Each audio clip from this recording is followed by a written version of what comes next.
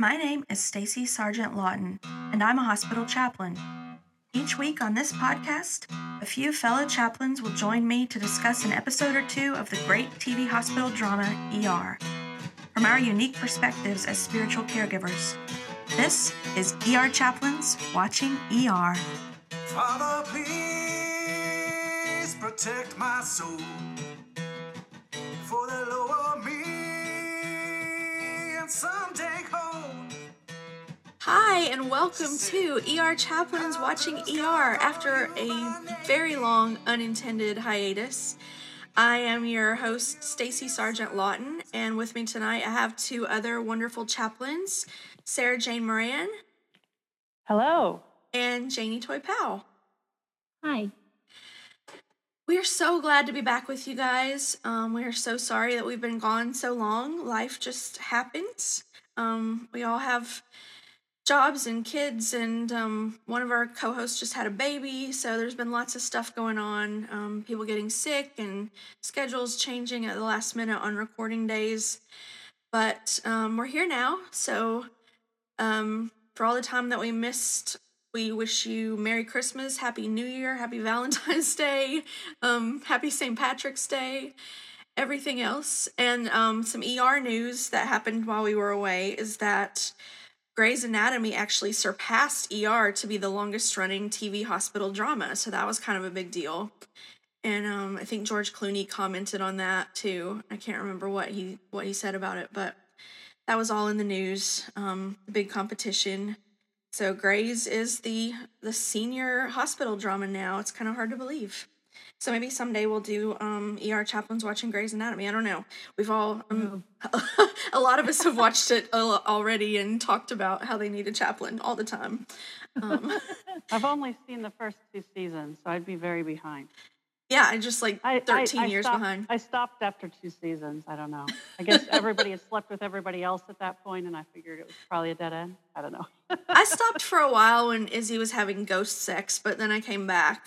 There's been some weird stuff, yeah. There have been some, but ER had some really weird storylines in the later seasons too, so maybe eventually we'll get to that, hopefully. But right now, we are almost at the end of season 1 of ER. Yay. We're gonna make it. We're gonna get there. So we are coming back tonight talking about episodes 20 and 21 of the first season. The first of which is called Full Moon Saturday Night. And as we were getting ready to record, Sarah Jane said it looked like a pretty full moon out there tonight, so I had to look it up. But tomorrow night is a full moon, so we're almost there, but it's not Saturday night. So anyway, I'll do a short little synopsis of Full Moon Saturday Night. Dr. Green is... Isn't Carrie on call? Yes, that's right. Yeah, our co-host Carrie is on call. Oh, you're on call too. Okay, double prayers. So anything could happen. It's almost a full moon. Anything can happen. That's right. All right, go ahead, Stacey. Yeah, so Dr. Green is still coping with the emotional trauma of losing the pregnant patient that he had in the previous episode, Love's Labor Lost, and his marriage falling apart too. He's just going through a lot. And all of this happens to come about at the same time that the ER's new chief of emergency medicine arrives, Dr. William Wild Willie Swift. And so Mark is actually away when he comes in because Susan has told Mark to take the night off and spend some time to himself to try to cope with all the trauma. So Dr. Swift is not at all impressed with Mark, but very impressed with Susan. There's all kinds of crazy things going on in the ER on this full moon Saturday night, like a patient that Carol has who says he's a werewolf, and a man on PCP strapped to a gurney who just goes crazy and starts breaking windows and stuff in the ER. Dr. Benton's mother is a patient in the hospital and is very sick, and he is not taking that very well, and is being pretty grouchy with the doctors who are taking care of her and doesn't think that they're doing a good enough job. So those are sort of the high points of Full Moon Saturday Night, and we can jump in from there. As far as the staff goes, I think that one of the main themes in this episode is the contrast of either trying to control things, and then realizing that you don't have control. And I think that for Green, he's really realizing that sometimes things are out of his control, and that's really bumming him out. There's several scenes in the beginning of the episode where he's just shown sort of staring out into space, like he's trying to figure out his own existence. Yeah. And then we have Benton, who's trying to exert control over the situation with his mother and failing miserably at that, and just angering people. And of course, the whole idea of a full moon in the hospital is that you can't control what's going on. People are out of control. Situations are out of control. And yet, as the ER staff is trying to keep it as in control as possible. So that's one of our main themes, I believe. Yeah, well put. So how do you guys spiritually care for people who are trained to be in control or to maintain control? And how do you care for them when things are out of control?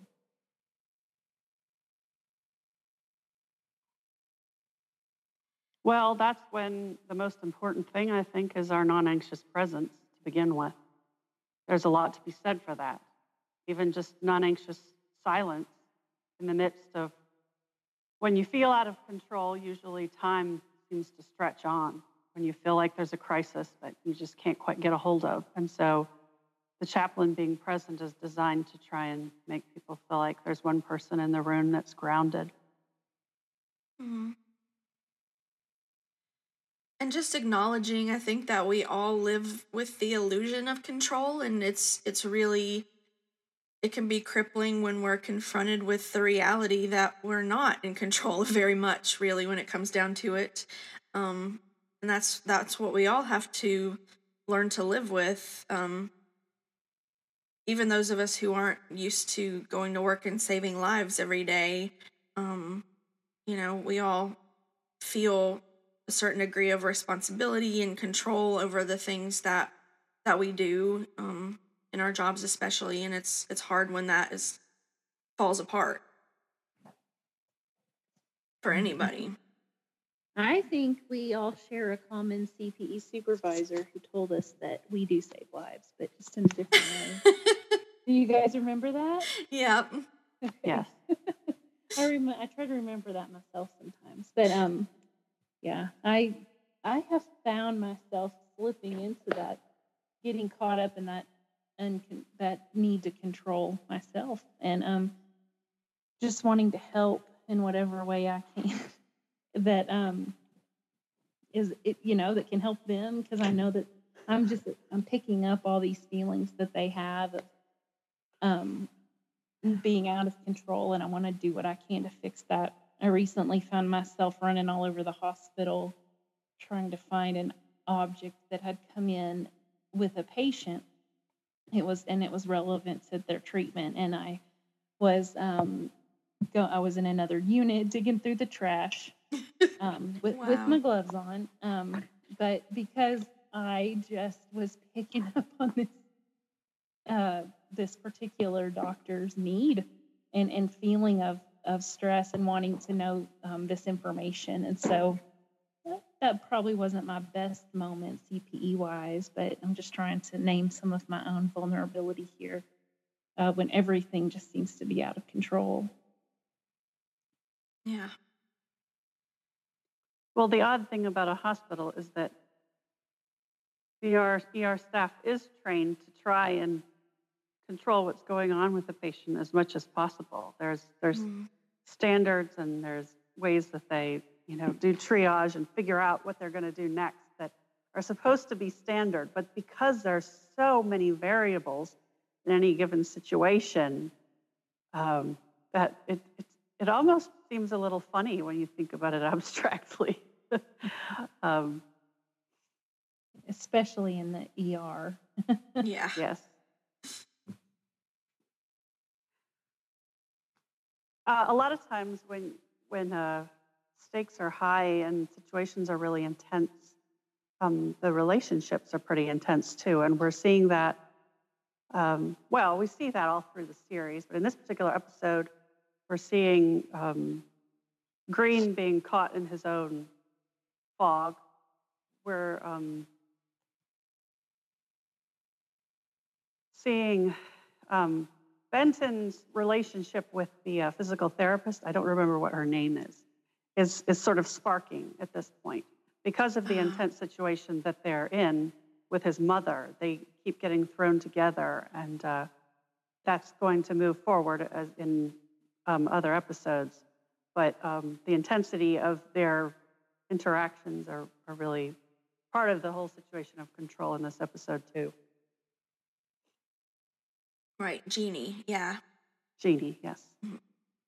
Maybe that's why hospital or medical dramas are such good material for soapy kind of shows. Yes, And just in absolutely. all of that, it's like a pressure cooker. It brings out is. those human things, and it just magnifies all the ways there are to be human. Maybe hospitals just do that, Yeah. in general, but maybe and maybe that's why I like working in one, which is not all entirely healthy. But I guess I'm just not I'm establishing a pattern here tonight of naming all these little quirks about me. So That's another thing we talked about in CPE was, are we voyeurs, like watching all these strange things unfold and sort of bizarre cases, and is that we have to find the balance and realize things that we're looking at and what we're witnessing and what our attitude is about it, because we could become voyeurs if our attitude is wrong. Yeah, it's a great point.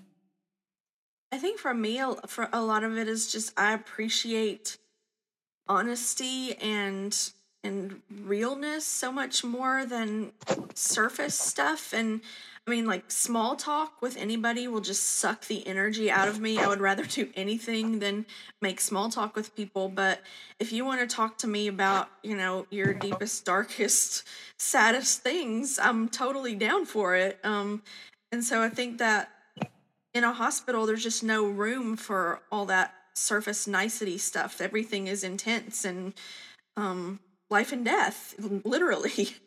So I don't know. But during training, that's why cold calls were so terrifying. Yes. When you just had to walk into the room and didn't really know what was going on, you had to employ a little bit of small talk, at least at the beginning, before you could dive into the deep, dark, fears and talk of death. Yeah, that's still my least favorite part of it, honestly. Oh yes, I agree. You have to get used to it. That's part of the numbers.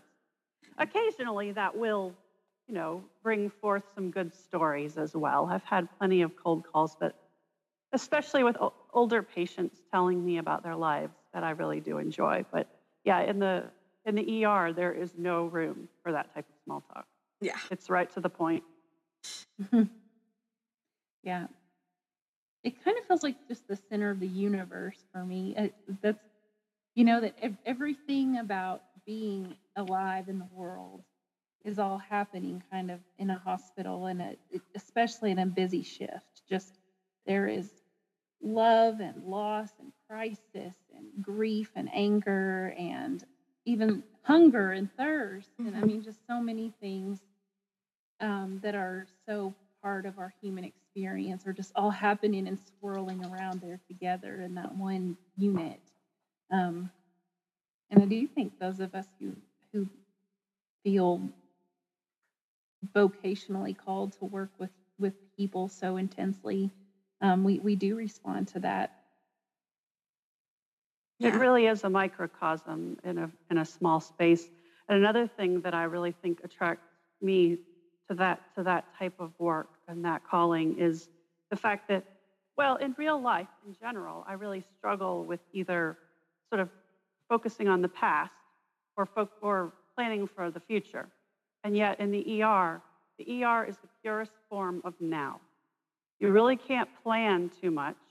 You can't think about the past. You just have to be absolutely in the present with whatever is going on and just feel it as acutely as possible. That's the way that it works the best, whether for the chaplain or the doctor or the nurse as they figure out triage. And I do think that in faith, the now, for lack of a better way of explaining it, is something that we really, really try to explain and explore. And I think the ER does a good job of helping us experience that. Mhm.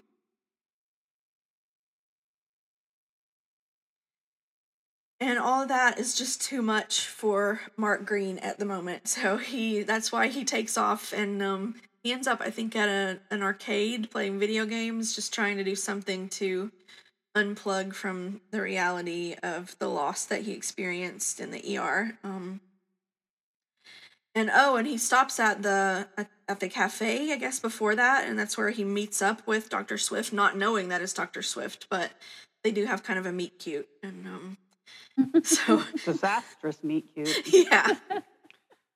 Because then when Dr. Swift, comes into the ER and does explain that he's the new chief of emergency medicine, Susan had mistaken him for a moonlighter of someone coming in, that they needed all hands on deck and they called extra people in. And so she sort of talks down to him and starts giving him orders. And then he tells everyone who he is.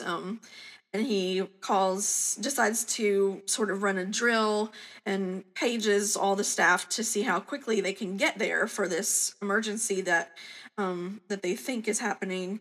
And Mark doesn't show up for hours because he's not even looking at his pager. He's completely disengaged. And then Dr. Swift recognizes him when he does show up as that guy from the diner before. Who was viciously attacking the bagel. Yes. So not a great first impression. There's a lot of unfair things going on, I felt like. Yes. It says about me, but I just felt like, well, Susan had told him to go home and to take Yeah. a break. Well, so he wasn't looking at his pager. I think any of us who work on call have, there's a certain level of energy that even keeping your pager on requires. Yes. And so he needed a break from that. And he didn't know Wild Willie was coming in that day. Right. And Dr. Swift didn't know that Mark was in the middle of this thing, that he was in the immediate aftermath of that loss from the last episode. And there's just so many factors here that it just felt so unfair and It's not fair yucky to now. me. Yeah, felt really bad for Mark.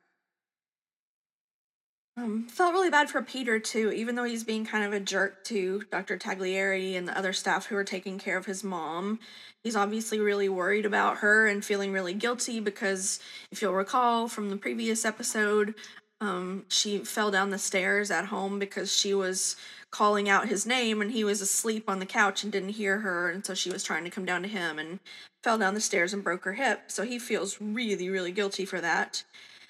And he's now furious at Dr. Taglieri for discharging her and is telling Tag that she's not ready to go home yet. And Tag confronts him with the reality that she's never going to be able to go back home, that she needs to go into a nursing facility for the rest of her life. And Peter just refuses to accept that at all.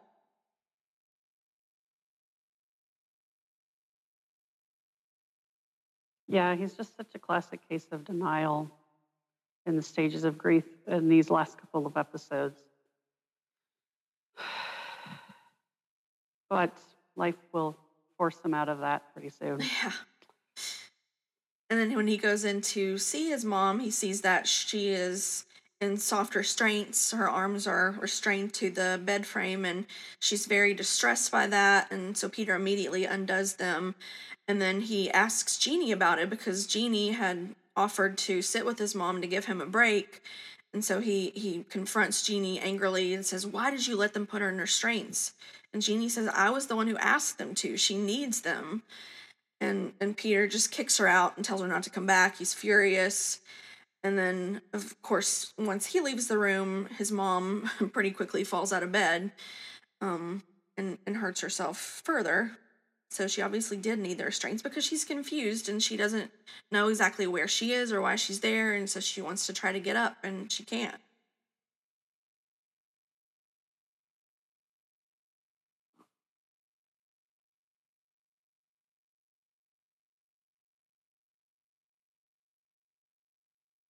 So did you guys notice that when Dr. Swift came in, or when Tag came into the unit and he saw Dr. Swift, he said, "Oh, is that Wild Willie? We played ball together at Ohio State," or something like that. And I I thought, was I the only one who thought, Dr. Swift looks like he's about 50, and Tad looks like he's about 30, probably a little older because of just how long it takes to go to school and whatever. But I mean, that was not convincing in the least to me, but I thought it was hilarious that like they apparently were peers at school, but they look like they're at least 15 years apart in age.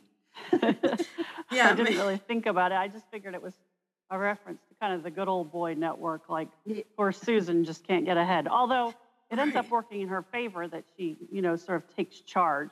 That actually impresses him instead of putting him off. And she comes off as tough and capable.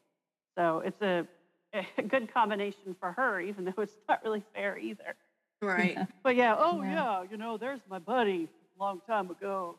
Yeah, I love That's something only guys do, yeah, that's a good catch. I think that and I was thinking earlier about how I did like how he responded positively to her assertiveness. Yes. And that is a nice like parallel there that you set up. So I just thought it was kind of weird and funny, but you did something smart with it. Yeah, Swift is so impressed with Susan that he thinks that she should be the chief resident, and he tells her that, but she says she's only second year, and I did not realize up to this point, I think, that she was behind Mark. I thought that they were in the same year. Did y'all Well, pick they up work on that?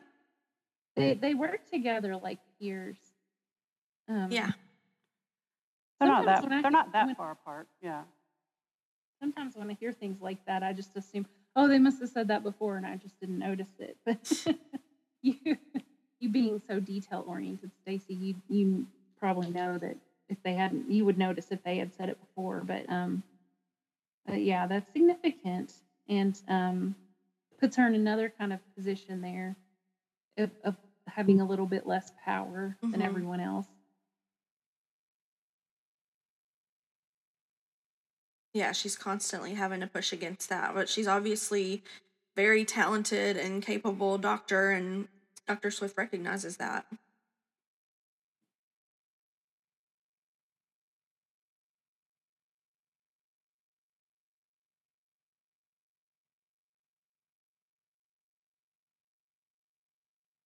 So we get another little bit of ER terminology to add to our ER Urban Dictionary in this one with popsicle pledges. A bunch of frat boys were in a hazing ritual and got left out in the park, mostly naked, and got frostbite, which does not sound fun at all. And there's a word for it, so it's a thing. Yeah, of It's like- course. Oh, we got some more yeah. popsicle pledges. Yeah. Yeah. Like, how often does this happen? That's the first time they've seen it. This is why I just can't condone my kids getting involved in that kind of Greek life. I know that they have some good points, but overall, oh my gosh. Well, it was the 90s. Hazing wasn't quite as frowned upon as it is now. Yes. And the frat boys, of course, caused trouble in the ER and, like, put a cherry bomb in the trash can. And when it explodes, all these papers go everywhere that look like medical records. And I'm like, I know there was no HIPAA, but you guys, are they seriously just putting people's medical records in an open trash can where anybody can see them and not shredding them or anything? It's like it was a crazy time in the 90s. It was like the Wild West out here.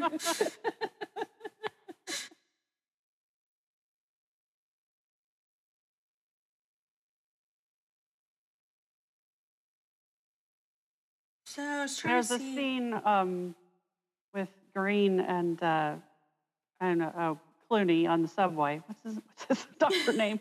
Ross. Ross. Dr. Ross.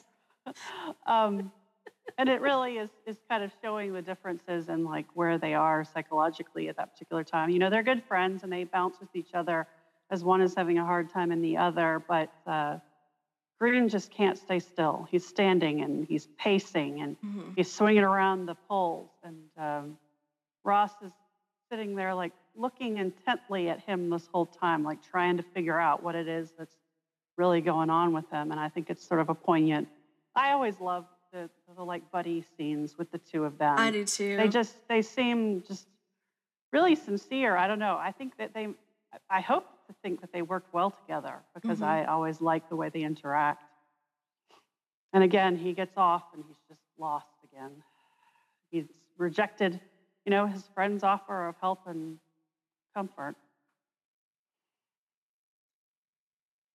Yep, and then Doug calls Jen, who's still Mark's wife, even though it seems like they're ending things, and she actually does go to the L station to find Mark. He's just sitting there out in the cold, and Yes. Doug told her he was in trouble, so she came. She obviously does still care about him, even though their marriage is not gonna work. Yes.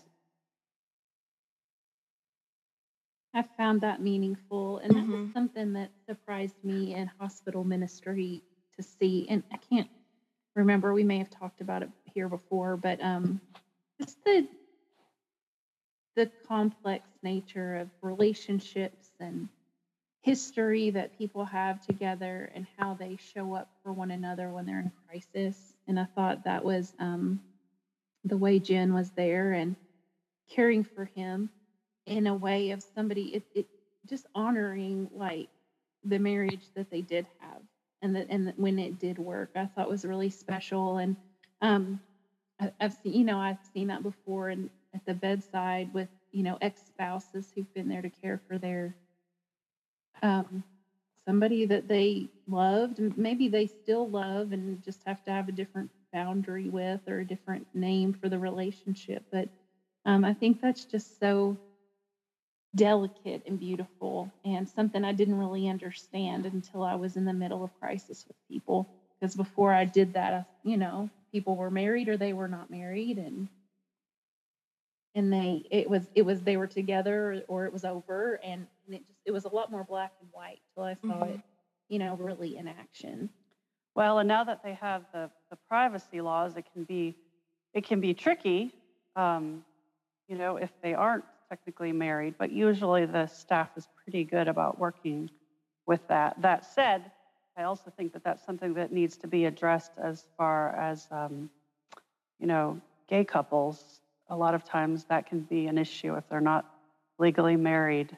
And I really think that they need to work on that. It sort of depends on the staff you get as to how understanding they are, and it depends on whether the family gets along with the partner too, but it can get complicated. Mm-hmm.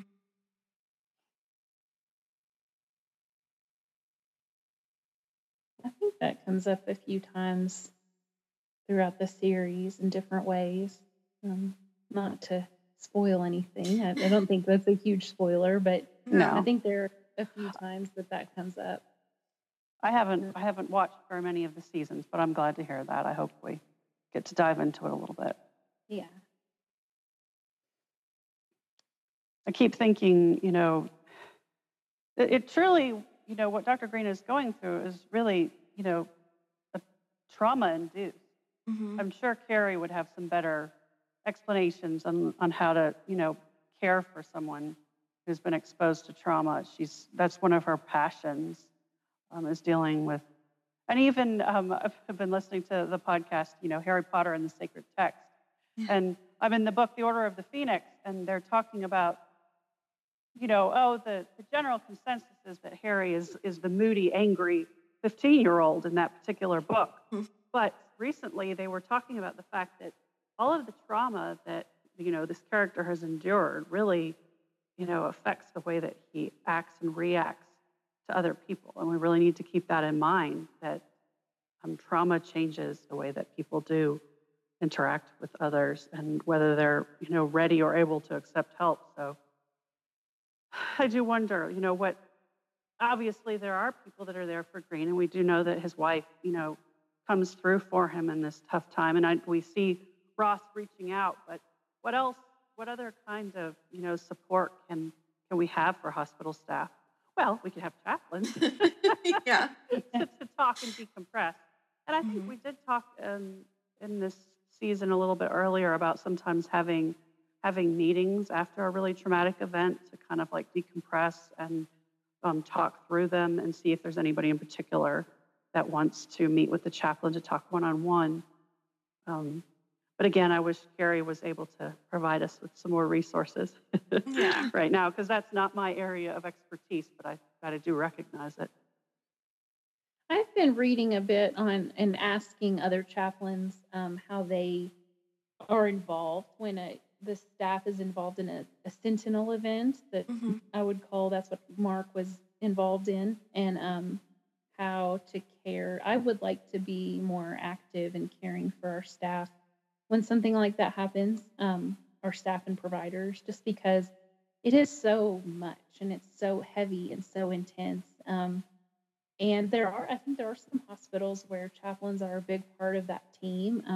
Sometimes they are present in like a root cause analysis just to be that non anxious presence and supportive if the staff persons involved want that. And I like that, I think of that's really, to me, in my mind, that is really good staff care. I can see, though, that it might be really hard for some people because there's a lot of shame associated with that. And there's already some shame, I think, going on with people's associations of clergy. So, that might just amplify that a little bit more. But I love the idea that happens and the fact that happens in some places. And I wish maybe that'll be a long-term goal for me as a chaplain, is to be there and be part of the process. Because what we saw for their systemic response to that event, I thought was terribly unsupportive and painful. And there is definitely, obviously, a need to look into the procedures or the systems, the policies, all the things that happened and went on. And but it just felt so cold and lacking in any kind of big picture perspective. Hmm. That's a time I think that I tell my social worker and child life friends all the time that we're the big picture people, and we're there to remind, with all of our friends who are so detail and task oriented when they do their job, there needs to be somebody there that encourages them to step back and look at this situation a little bit broader. And I think one of us would have been a good voice in this situation.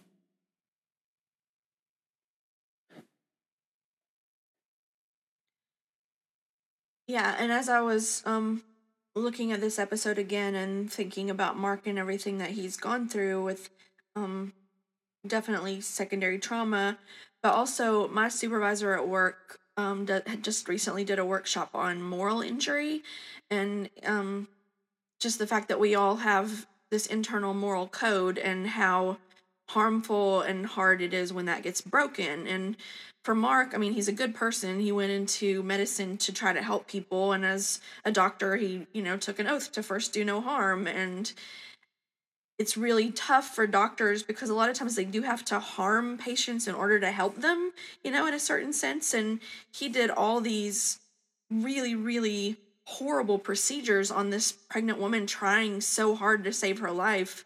And then in the end, it didn't work. So he just harmed her for no reason, in the end. And that's really hard for him to reconcile with his own internal moral code.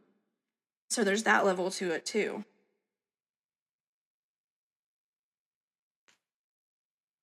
I think he's just sort of questioning who he is as a person and as a doctor, and whether he can continue to do that and be that.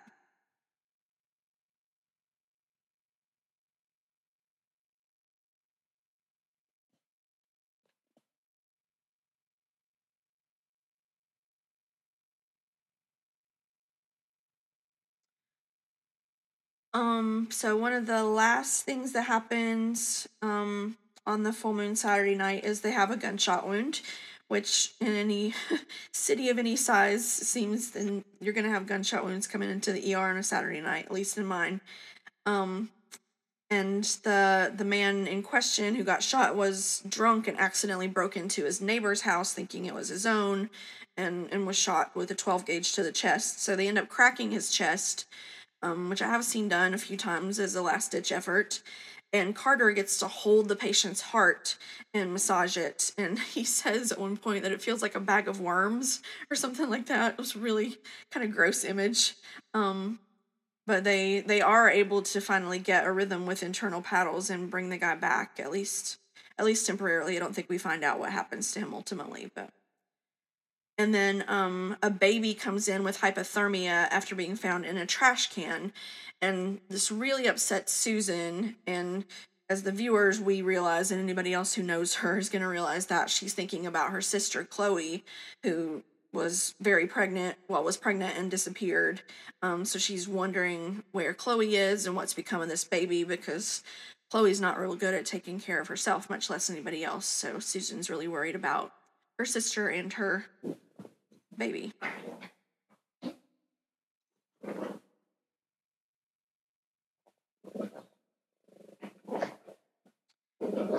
And then Dr. Benton finally comes around to the idea that his mom's care is beyond what his family can offer, and he goes to Jeannie's house and asks her if she will help him find a good nursing home. And you can tell this is really hard for him to do. But Jeannie's a good friend and doesn't say, like, no, you were a jerk to me before, I'm not going to help you. She's very kind. And in the process meets Ginny's husband. Yes, who I was like, who's that guy? Because he's played by a different actor later when he sort of has a bigger role in the series. They switch actors, so this guy didn't look familiar to me, but we'll see a lot of Al later, but he will look much different. I just figured it was foreshadowing at this point, because we may have seen him very briefly before, but, Benton actually talks to him for a few minutes when he rings the doorbell. So. Yeah. And then, just another little bit of fun 90s stuff. The shift ends with a dance party because Carter calls into the radio station and requests that the DJ play Twist and Shout and dedicates it to Susan. Is that the thing that people did back then? Call the DJ on the radio station. Anymore? No, I never hear them dedicating songs to people on the radio anymore. Just pull up the song you want on Spotify. Exactly. You can hear any song you want immediately, anytime. Yeah, so I don't know what year that song came out. My husband would, but it was probably 40 years old at the point that the show was made, and then it just seems like it's so much early 60s, I would think. Yeah, at least 30. Early 60s. So 30 years old, and then and then that was almost 30 years ago, right? Wow. They played this. So we play this fun game in our house where we think about how far we are removed from events in history, and then how far they were. So that kind of dates the episode. That's what I thought about when I heard that. Because now if you call an oldies radio station, even if you did call and ask to dedicate a song, the oldies that they played would be, from the 90s. The 70s. And 80s, maybe the 90s. Yeah. I don't know. Requesting a song brings back bad memories for me too, because in high school I was part of the Glee Club, and so we sold songs for a Valentine's Day, and then I ended up having to sing a song to the guy I liked from somebody else. It was really humiliating. Oh no. Yeah. And to this day, I do not enjoy Brown Eyed Girl. Oh, that's a sad story. Did you make it through okay? Did you sing? Yeah, I did. Oh no, I kept a straight face. I did just fine. But my teenage heart was breaking. They were selling song dedications in my elementary school as like a fundraiser, and I didn't quite understand the concept that it was supposed to be like a song that reminded you of the person or something, or that could apply to them. And so I knew my third grade boyfriend really liked this ZZ Top song, She's Got Legs, and so I dedicated it to him. I'm sure some teachers really got a laugh out of that one. That's great. Wow. You guys are adorable. I love it. Okay, so any favorite moments from this episode or final thoughts about it? When I think about this episode, I think about that moment between Dr. Ross and Dr. Green on the L, and how and that buddy moment that they had, and how nice it was to see Dr. Ross in that role of being the grown up and the responsible one, and um, just to see it just felt kind of refreshing. Like he wasn't goofing off and he wasn't flirting. He was just being a good friend, and it was nice to see that. Well, yes, in this episode, he's really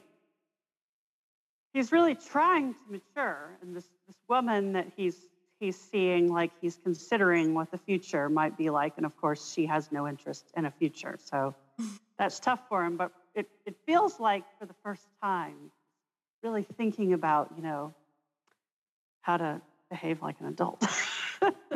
Yeah, he actually seems happy with Diane, and when he gets paged for the mass casualty event drill, he's in bed with her at the time, and he leaves to go to that, but then he comes back to go back to bed with her early in the morning, and it's very sweet. Mm-hmm.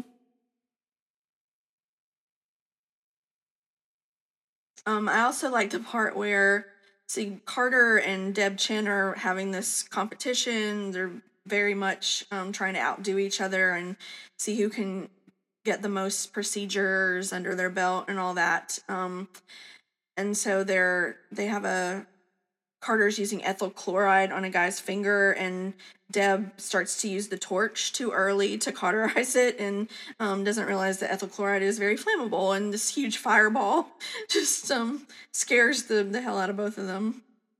But not to mention the patient. Yeah, I'm sure. It's really not what you want to see. That made me so uncomfortable. Their whole competition, and it just makes me. Yeah, it's terrible. Well, in that vein, we have to mention the guy on PCP who breaks the window out of the exam room, stands up while he's still restrained to the gurney, and then walks out screaming obscenities about how his wife is cheating on him. Yeah. Because it puts a stop to everything in the hospital, and there's not very many things that will do that, but Right. Everyone's basically fearing for their life for good reason. Uh-huh. Yes. I felt like, honestly, that was a memorable moment, but it was kind of it didn't really serve a purpose other than. No, I think it was just supposed to shock you into the fact that, Saturday nights are crazy. And besides, Janie, you stole my moment. I was going to talk about the L as my favorite moment. So No. I had to go with something else. We can both have the same favorite moment. Yes, that's my favorite moment too. I love that one on the L. I don't know anybody who doesn't love a good Mark and Doug friendship moment. Those are some of the Yep. some of the best moments of the whole first 5 seasons of ER, or for me, are those two together. Yeah, definitely. Okay, so we will wrap up that episode, and we'll take a short break here and be back to talk about House of Cards in just a moment. Please send someone to hold me while I'm fighting off the grave. No one ever needs a chap until they're asking for your name.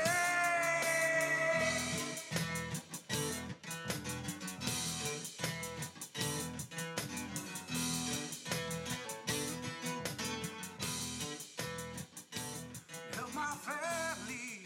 And we're back.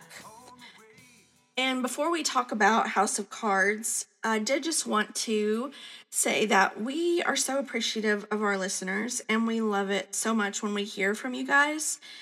We recently got an email from our friend Max, who wanted to just let us know how much he likes the show, and I asked him if I could read part of his email on here, and he was gracious enough to give that permission. So Max said, "Hi there, I found your show because I've recently been watching ER and was looking for interesting people talking about it. I want you to know that your perspectives are really powerful for me as a non-religious person. The way you talk about acceptance and diversity and trauma are very much not what I associate with Christianity in the United States these days. Thank you for making me check my own biases, and thank you for sharing your experiences through the lens of a show we all love." So, Max, thank you so much for those very kind words. And that's sort of what we're hoping for as we do the show, that we can, talk about our experiences through the lens of ER. And yeah. Anybody else have any comments on Max's message? Thanks, Max, for your email. It meant a lot to me to read it and to thanks for taking time to do something maybe out of the ordinary from what you would normally do. We appreciate it. It really helped motivate us to hear that, it does make a difference in people's lives, and there are people actually listening, and that it's not just us having a conversation with each other. So it's really fun to know that there's a broader audience who appreciates some of our opinions and experiences. So thanks, Max, so much. Keep listening. Yes, and we love to hear from all of you on Twitter or on Facebook or through email, and definitely we super duper especially appreciate it if you leave your wonderful comments about the show in the form of a 5-star review on Apple Podcasts, because that helps other listeners find us. And I think Max was kind enough to leave us a great review written over there too, so double extra special thanks to Max. Now we'll move on to House of Cards is episode 21 of the first season of ER. So in this episode, Deb and Carter's competition steps up even more. They're furiously competing for procedures after Benton tells them that their books are due a week earlier than they previously thought. And Deb ends up getting way overzealous and trying to put in a central line by herself and almost killing the patient. Doug's relationship with Diane Leeds is progressing. He's staying over more and more, and her very astute son starts to notice that Doug is there overnight. Benton and Jackie find a good nursing home for their mom and are trying to make that adjustment. Mark is sort of put on trial in the M&M conference. I think that's mortality and morbidity or something like that, conference for all the doctors about Jody O'Brien's case, the OB patient that he lost. And Susan's sister Chloe returns, still very, very pregnant and mostly okay. I think those are the high points.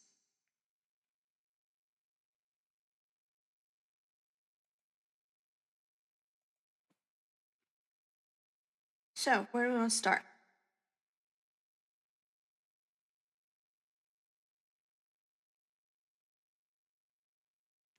The scene where Benton and his sister, I guess, are telling their mother that it's time for her to go into a home.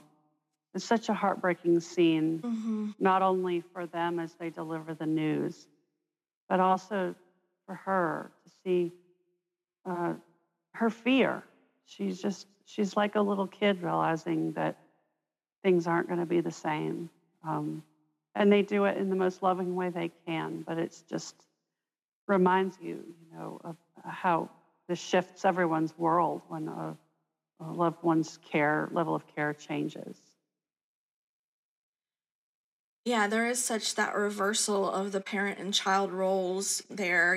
Peter knows that he's doing what he has to do to take care of his mom, but she just looks at him with these tear-filled eyes and says, "Do I have to go, Peter?" And his eyes are filling with tears too, which is breaking his heart to tell her that she does have to go, but he knows and his sister knows that this is what she needs, that they can't take care of her at home anymore.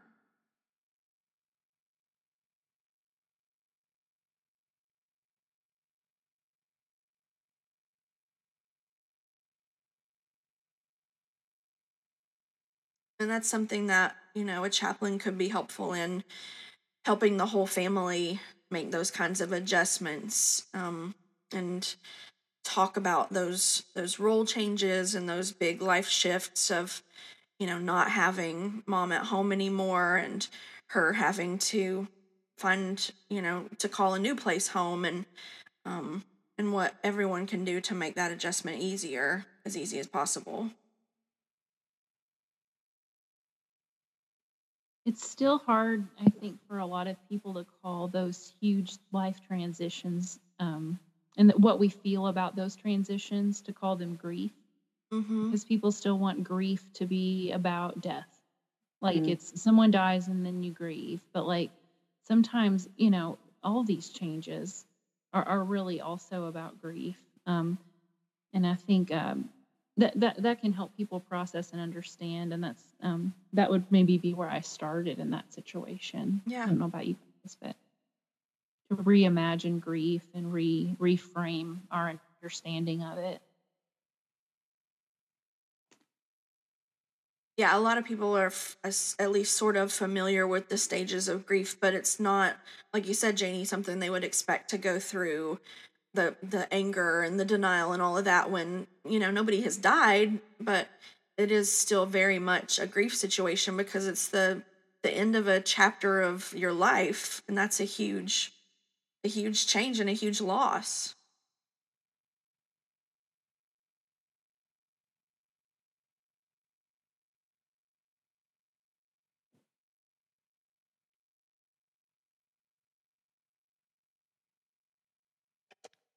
So never underestimate a child and the things that what did you called him astute, right, Stacey? Yeah.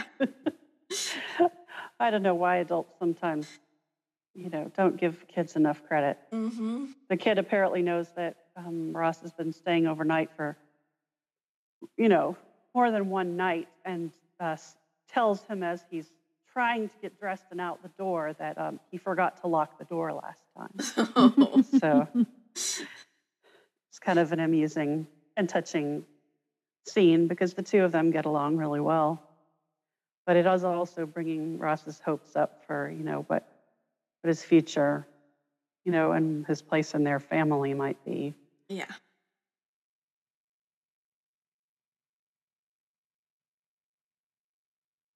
And he really oversteps his bounds, I think, he buys a new bike for Jake, and that makes Diane really uncomfortable, because he is sort of putting himself in that father role really quickly, and she doesn't know if this relationship has a future or even really if she wants it to, for sure. And Doug just kind of ignores her, telling him that this is inappropriate, and just gives Jake the bike.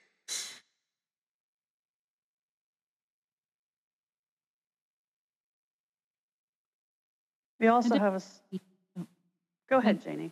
I don't envy single moms and how they have to navigate if they choose to navigate relationships, and that's just got to be so hard. And something that I take for granted that I don't think about very often. But Yeah, well, I dated a single dad before I married him, and I was not allowed to meet the kids until we had been dating for 6 months, and we knew that the relationship had a future. That was his rule. That he had done a lot of research about, protecting the kids when you're dating and divorced, and he wanted to make sure that, that they wouldn't fall in love with this new person in his life and then she would disappear. So he wanted to be pretty sure that he and I were in it for the long haul before I got to meet them, which I respected. I will always remember that about him, or remember you telling me about that in your very early relationship. And I've mentioned that to other friends who are either divorced or single and, coming into the same situations, that I think that that's a really excellent standard. So shout out to him. That was a great way to know that I liked him. Yeah, he's a good daddy. It's a very loving boundary to set. Yes. Boundary, yes. Yeah, I think there have to be boundaries when there are kids involved, and Doug just doesn't seem to understand that or respect that, which is not well. Not no, great. And with his level of immaturity, how would he know that? Right. In some ways, you kind of can't blame him because he doesn't have any experience and he doesn't have the life sense to know that. But I also feel like it could be, the mom could, set those expectations up, could talk with him about what her boundaries need to be. So that might be partly her fault. Yeah. Yeah, that's kind of a conversation that they should have had from the very beginning, really. Mm-hmm. Because he sort of got to know Jake first, right? And that's how he was introduced to her after he had been, I think, playing basketball with Jake outside the hospital.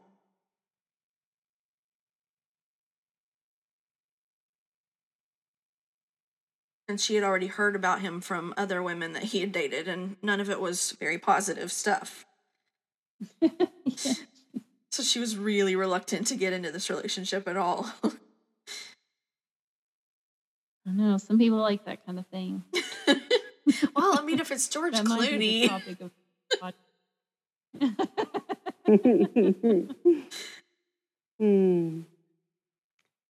We also have the storyline of a young woman who comes in and she seems very reluctant to be there, and because she's the caretaker for her children and her husband has a green card, and what ends up being tuberculosis, I believe. Yeah.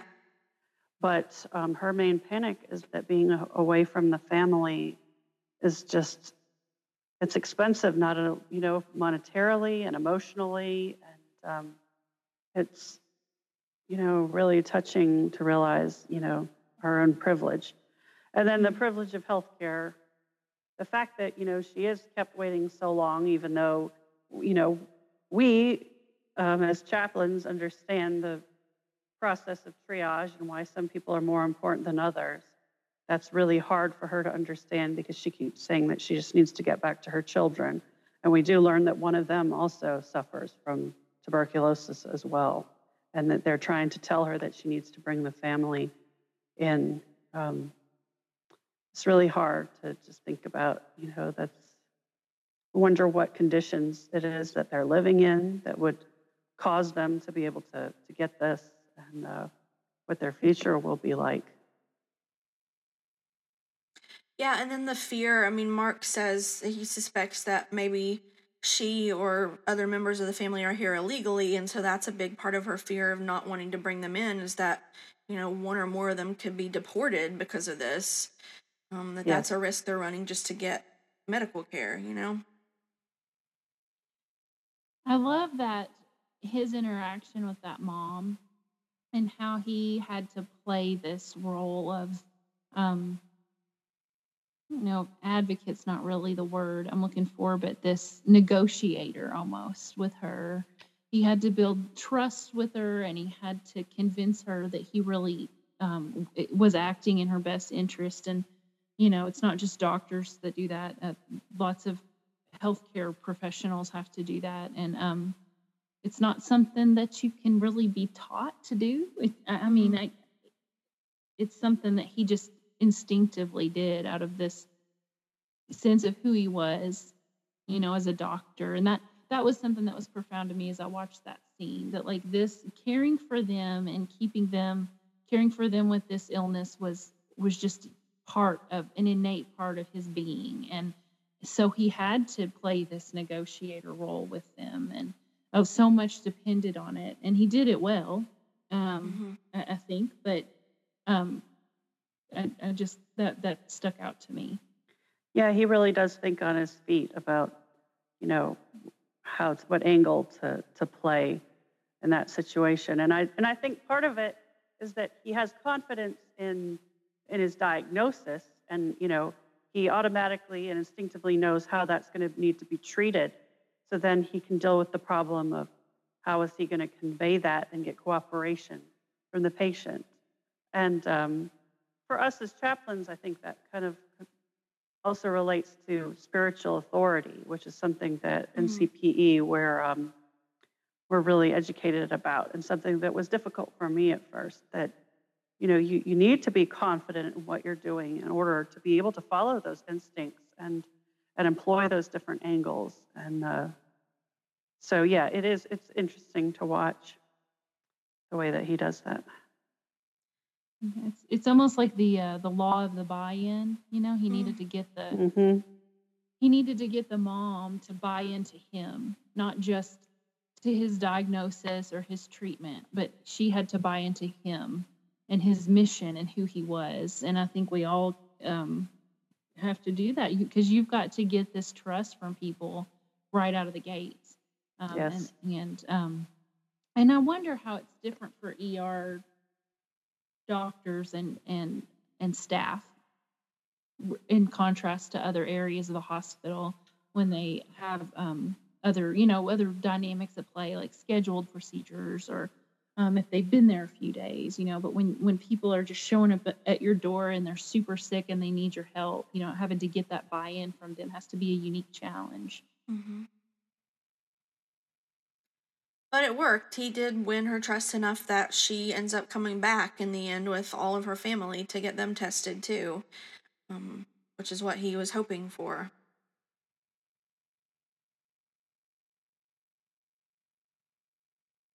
And that was, like I said, a big risk for her. She's trusting him not only to treat them medically, but also to keep them safe and not, turn them in if any of them are here illegally.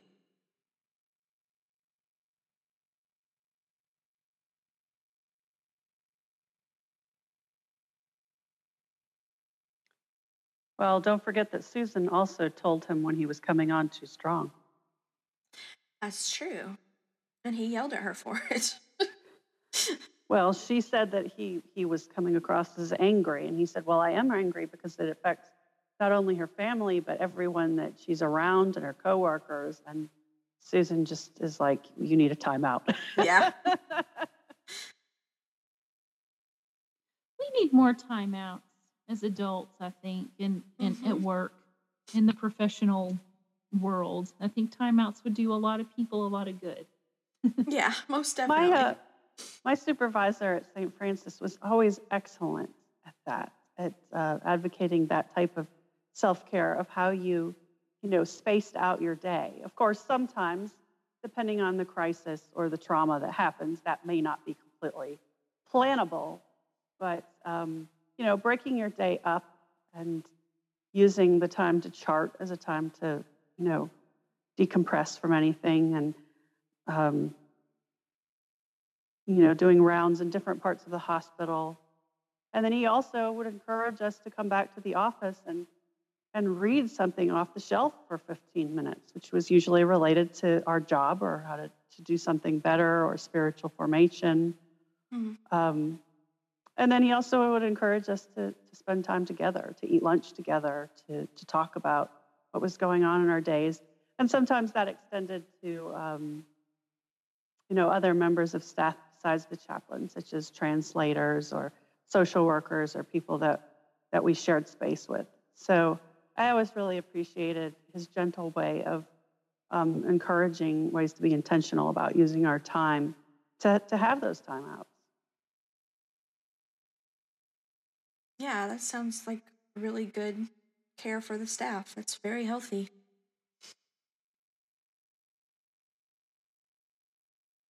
Can we talk about anger, and that that Susan pointed out Mark's anger?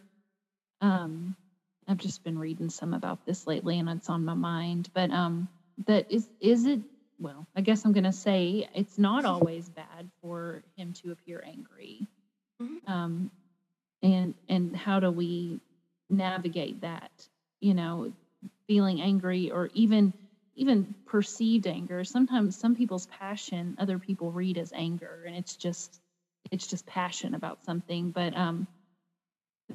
he maybe needed to be a little bit angry about this. I mean, they're going to get other people sick, and it wasn't just about keeping this family safe and healthy. It was about the community, and he felt some passion about that. And so I guess I don't love that she called him out on that anger, because I think it was kind of righteous anger, maybe. Yes. Yeah, I think that's fair. And I think it might have been part of what helped that mom really take him seriously and realize, oh, this is a really big deal, and it's very important for me to get all my family tested, Well, anger is often going to be an underlying issue, especially in the ER. When you have violent crimes that come in, when you have children that are hurt or in accidents. Sorry about my dogs there. It does cause a lot of times for the staff to have anger, and it is righteous anger for things that are not right in the world and not good. Hmm.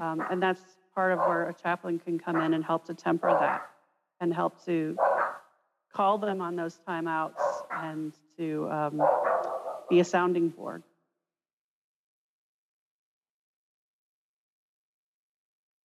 Yeah, and even just something as simple as saying, I can see that you're angry right now, and I understand why you're angry. That's Yes. it's understandable to be angry about this. Or sometimes, and I feel angry about this too. Yeah. Absolutely. Yeah, we see things that are just not right and not fair all the time. And of course we get angry And about saying those that things. out loud, validating that emotion can be very powerful. And a lot of times I'll try to use that in my prayer with both patients and staff Mm-hmm. to say, Lord, I'm feeling this way, and I'm sure other people are feeling this way. I remember particularly in a case with an infant who was being fostered by a family who had been waiting for a baby for a very long time. And the baby ended up dying from heart issues caused by the biological mother's drug abuse. And I remember crying with that couple, and I remember praying, saying, God, we don't understand. This is angry. This is wrong. We are just devastated. Mm-hmm. And voicing those things out loud can be very powerful. Yeah, absolutely.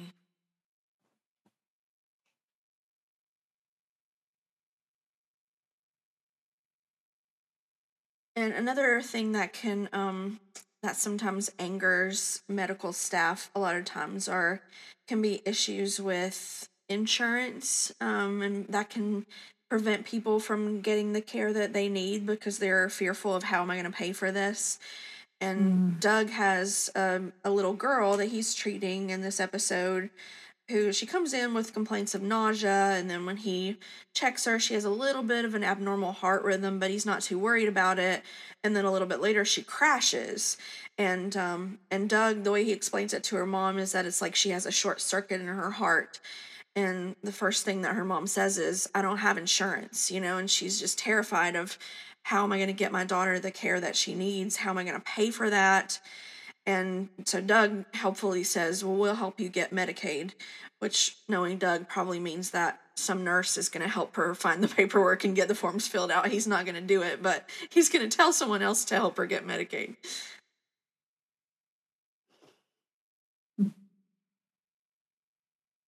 Yeah. So when was this one? 1994, 95? 95, yeah, we're up to 95 by now. Yeah. Just so much has changed, but so much has stayed the same Yes. for that conversation. Isn't that, like if they had to go back and remake this episode in 2019, could we keep that conversation the same? Maybe. Yeah, sadly, probably so. Yes, I don't know that it would be any different. Like we've gone through lots of changes, but here we are still there.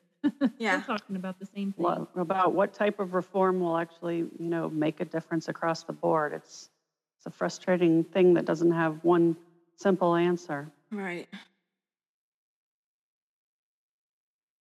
Yeah, I mean, I hear people say that in the ER all the time that, I don't have insurance, and I always tell them that, that's not something you need to worry about right now. But realistically, like, they are going to get bills from the hospital later, Mm-hmm. Yeah. and that can be crippling for a lot of people.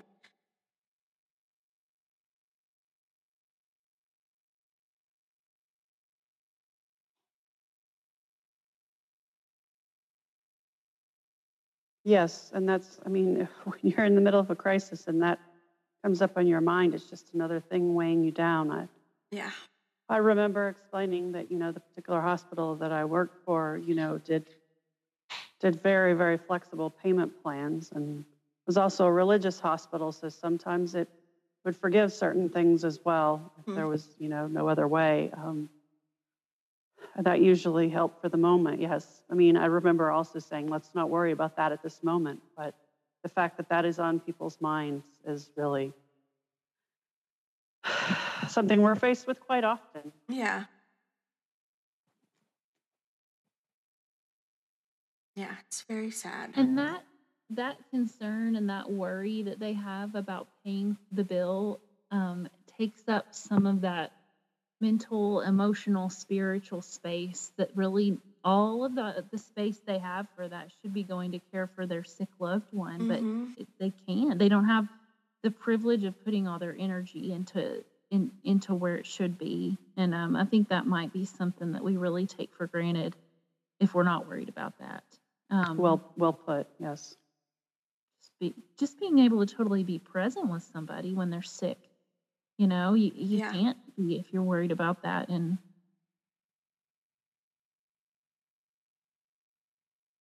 also, this is a pediatric case, and you know, something that occurs to me over and over is that even families who wouldn't think of themselves as underprivileged or poor or anything, as a child getting sick is always, you know, out of the ordinary, and nobody plans for that. So sometimes when older people get sick, there's an expectation that, well, we knew that they have this chronic condition, or we knew this was going to happen. And I mean, well, you know, some kids have chronic conditions too, but a lot of times it's unexpected. It's a surprise. Nobody's planned for any of this. Sometimes even very middle-class families just having to buy 3 meals in the hospital cafeteria a day for a week is a financial strain. Yeah. I mean, just something small like that, because that is not what they're used to, and that's not what they've budgeted for and planned for that month. And it always surprises me, those little things nobody else is really thinking about until you see it with peds, because it is all just upside down. Nothing is as it should be when a kid is sick. And that's Janie's area of specialty and her passion. So I'm glad to hear her speaking about it. Yeah.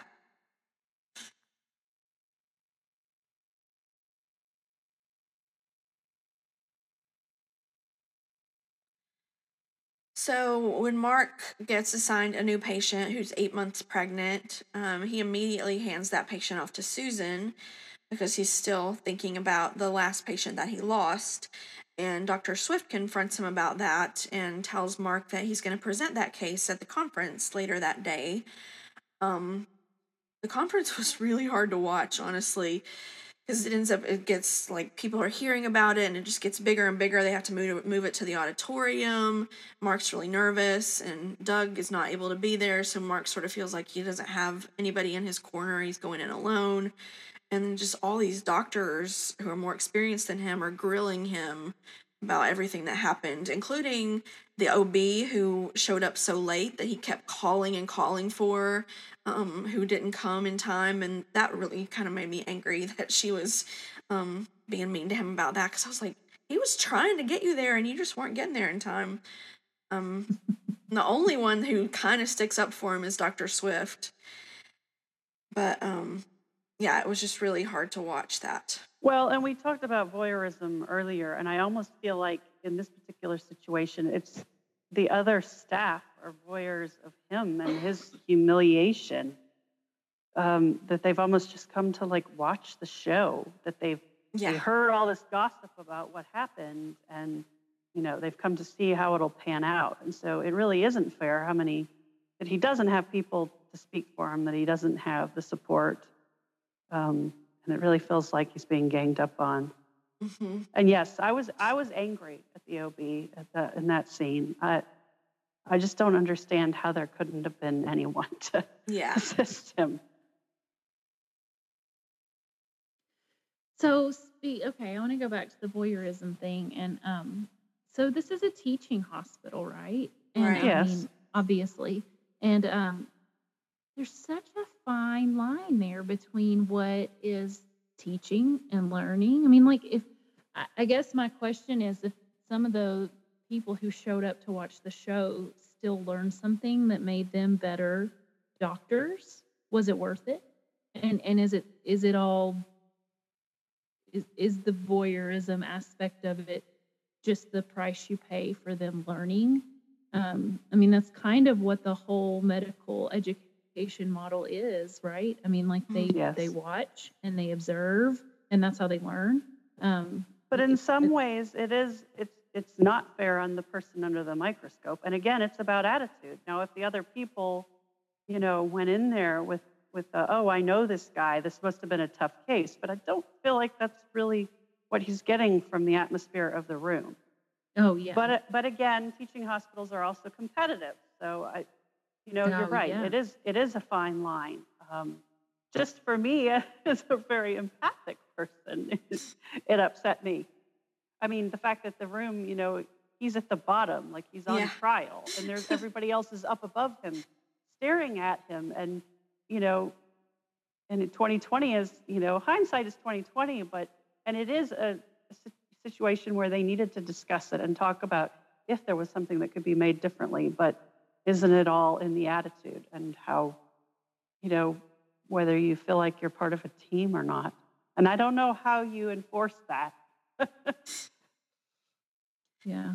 But the interesting thing is, it sort of ends up being exactly what Mark needs. Like all these mean doctors are saying to him all the same stuff that he's been saying in his own head for the past Yes. week or so, however long it's been since this woman died on his watch. And Dr. Swift keeps sort of pushing him to say, well, what else could you have done? Like, he just needed to hear from the outside, I think, that to be reminded that he really did try as hard as he possibly could have tried to save this woman's life. He did all that he knew to do. Other people might have known better, would have known better because they had more experience than him, but he was doing the best that he could do. And again, that's a situation where verbalizing all of those feelings out loud, actually physically is powerful and cathartic. And I think you're right. In the end, he does feel a complete catharsis. Well, not maybe complete, but it is a very healthy thing for him in the end. But I still feel like some of the people in the audience are rough on him. Yeah, definitely, but not any worse than the voices in his head, for sure. True. Well, and Sarah Jane, you named that competitive nature. I mean, some of that was probably just about they were just relieved they hadn't been the ones who had been there Yeah. at that time. Well, and that's when it shifts over into voyeurism, when it's kind of like, oh, well, it's I'm just so glad it's not me.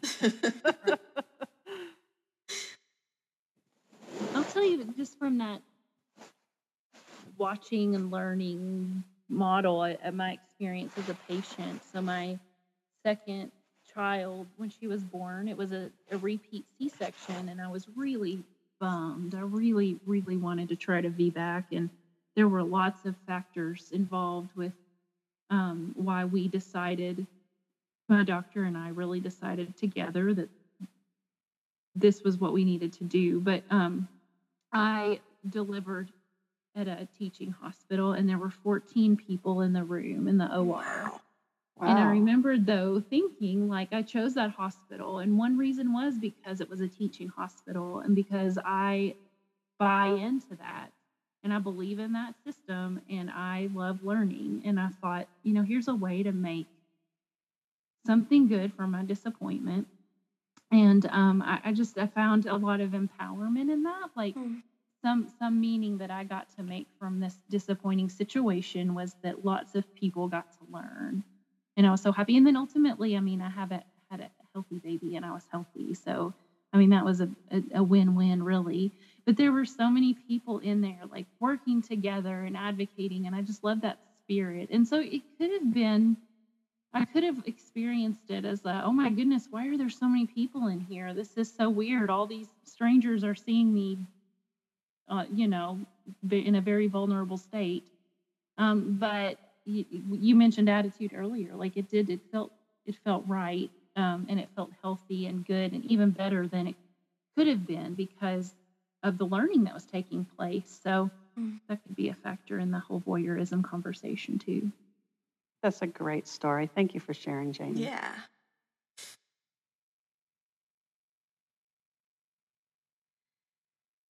So, Deb Chin takes her learning into her own hands disastrously in this episode.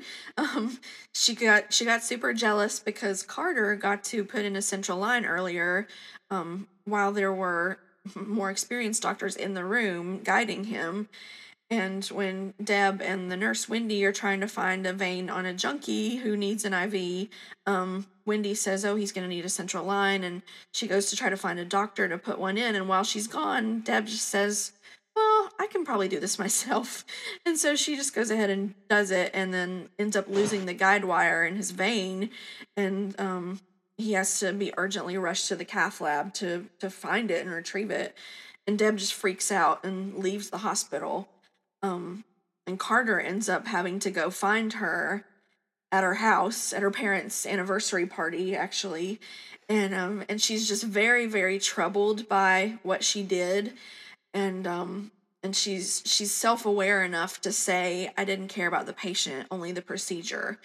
And that she realizes that she needs to quit, because that's not what being a doctor should be all about. Her focus should be on the patient, and not, it shouldn't just be another box to check in her notebook that I got to do this procedure at whatever cost. So I think not a lot of people would have had that kind of self-awareness, and I really respected that. Even though she screwed up big time, she realized her mistake and wasn't going to make another one like it. And it's also a learning time for Carter too, and I hope that he can take that to heart. I mean, you feel like as a viewer that, this is him, realizing, whoa, I need to reevaluate my priorities. Yeah. And why I'm doing this. I mean, I really do relate to that kind of competitive nature, I guess, that she had. Like, and I relate to the whole thing. Like I love how she was able to say, like, this isn't what it's supposed to be about, and to take a step back. But I also just love that she was like, I'm going to get in there and learn this for myself, and even if it was about a procedure and achievement, which is not what it should be about, I relate to that. And like, there's this part of me that just really felt that would really hit me. That whole plot point. What do we call that? That whole experience for her was just so relatable. Well, in CPE, I think there is an emphasis on realizing that a competitive nature can be harnessed to be a very good and healthy thing, and that it can really help you with your motivation. You just have to check it and understand it. So, yes, the fact that her self-awareness allows her to articulate it is pretty amazing. I know that we spend a lot of time in CPE talking about our competitive nature against each other as chaplains, and then, also, I guess, spiritual competition as well, which can be a delicate thing to talk about. Like, whether we feel more self-righteous than someone else, or that we're doing something more important. So, those are things that people on a spiritual religious journey do think about, I think. It's all part of your motivations and your priorities. Yeah, sometimes I feel like I need to compete to preserve the relevance of my role. Yeah. If that makes Certainly. Sometimes there are lots of times that someone else can do what I'm doing. Maybe not with in the same scope, but yeah, I feel like sometimes I feel like I want to be the one who gets in there and meets their need in this way, just to prove that I need to be here, and that this work we do is important, and my whole education wasn't in vain. But then it's really not about the patient, is it? It's about me. Right. That's when you turn it into something good and call it spiritual authority, Janie. So it's not putting in a central line, but it's its own thing. You're saving your lives in your own way, Jamie. All of us are. Yeah. We're making huge mistakes in my own way. Yes, I remember just crying in my CPE supervisor's office at one point when we were going over a verbatim where I thought I had done a pretty good job, and of course he just ripped it to pieces because that's what they do. But and him saying, "But it's okay because you're learning." And I was like, "But these are not pastoral care test dummies. These are real people who need good spiritual care." These are not, this is not a computer simulation. These are actual people with real needs. And it just was so frustrating to me that he was not getting that in the way that I was trying to say it. For those of you who aren't familiar with CPE, which stands for Clinical Pastoral Education, a verbatim is when you write out an experience or an interaction with a particular patient and the other members in the room, whether they be nurses, doctors, interactions with families. And then you basically go back with your supervisor and discuss the things that you think you did well and the things that, need improvement. And yes, they call it baptism by fire because there are no dummies to test on there. They throw you in the pool and say, here's your first step. Have fun. Bye-bye.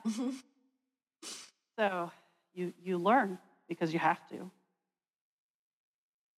Yeah, and you screw it up along the way, especially in the beginning, a whole lot.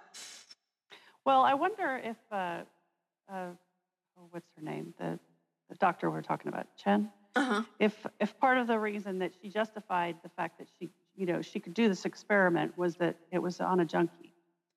That crossed my mind, possibly. Did it go through her mind that this was like, I'm not saying she thought it was a lesser human being, but it's just a junkie. It's easy to, you see so many people in addiction come through the hospital and often your attitudes about them can be a little bit different, even though it is a real life and death struggle that they are going through. But that was something I thought about. Yeah, that's a good point. I mean, they used that word, which is kind of a dehumanizing They did. term. Yeah. Yes. And we've talked about the different, terms they use on here that can be dehumanizing before, and that we as chaplains often try and reframe the way that people see other humans and not use those terms, but none of us are perfect. Right.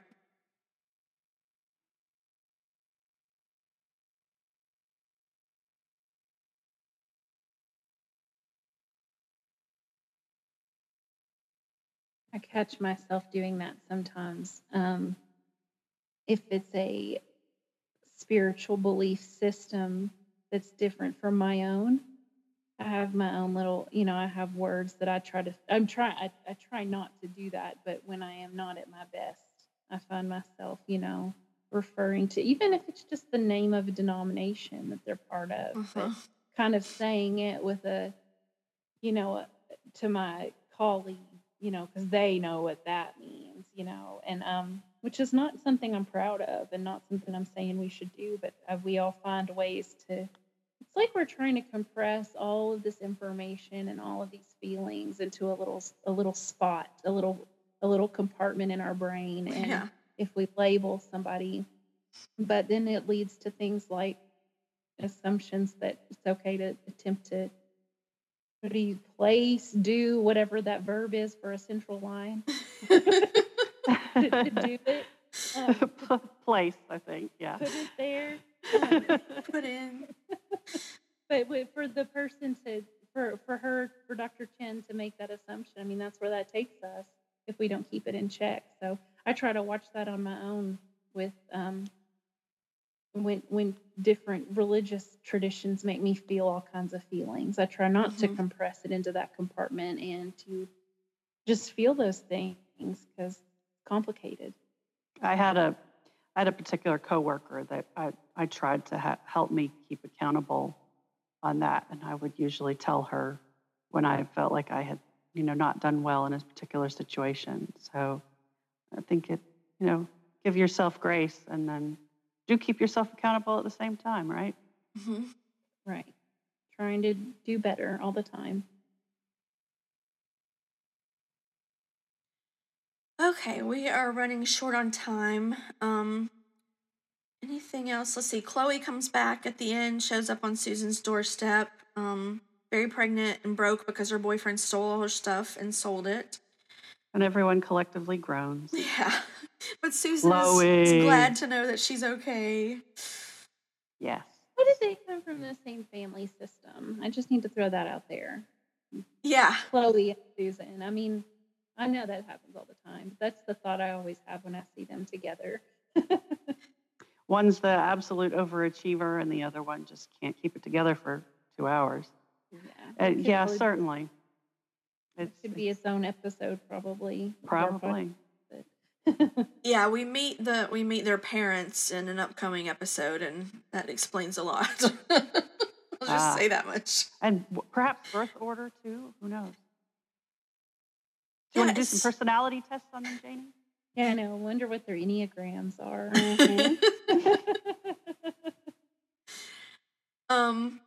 So I'll go ahead and share my favorite moment. I'm probably stealing a good one. Sorry, not sorry. But at the end, Peter goes to the nursing home to visit his mom, and she seems really happy, even though she was not happy about going there to begin with. The family has decorated her room with lots of family photos and curtains and blankets, and it just looks very homey. And they're sort of reminiscing together, going through old photos and stuff. And she asks Peter if he still wants to be a doctor, and he tells her that he already is. And she tells him, "Your talent is God's gift to you. What you do with it is your gift back to God." And it was just so sweet and so beautiful. It was a great moment. Those Yes. are good to live by. Yes, very.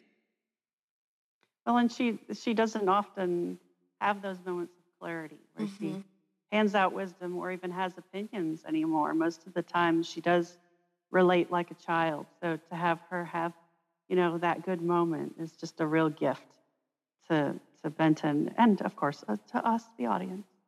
Yeah, you kind of get the feeling that that's a glimpse of the mom that she was to him, in previous times before dementia came in.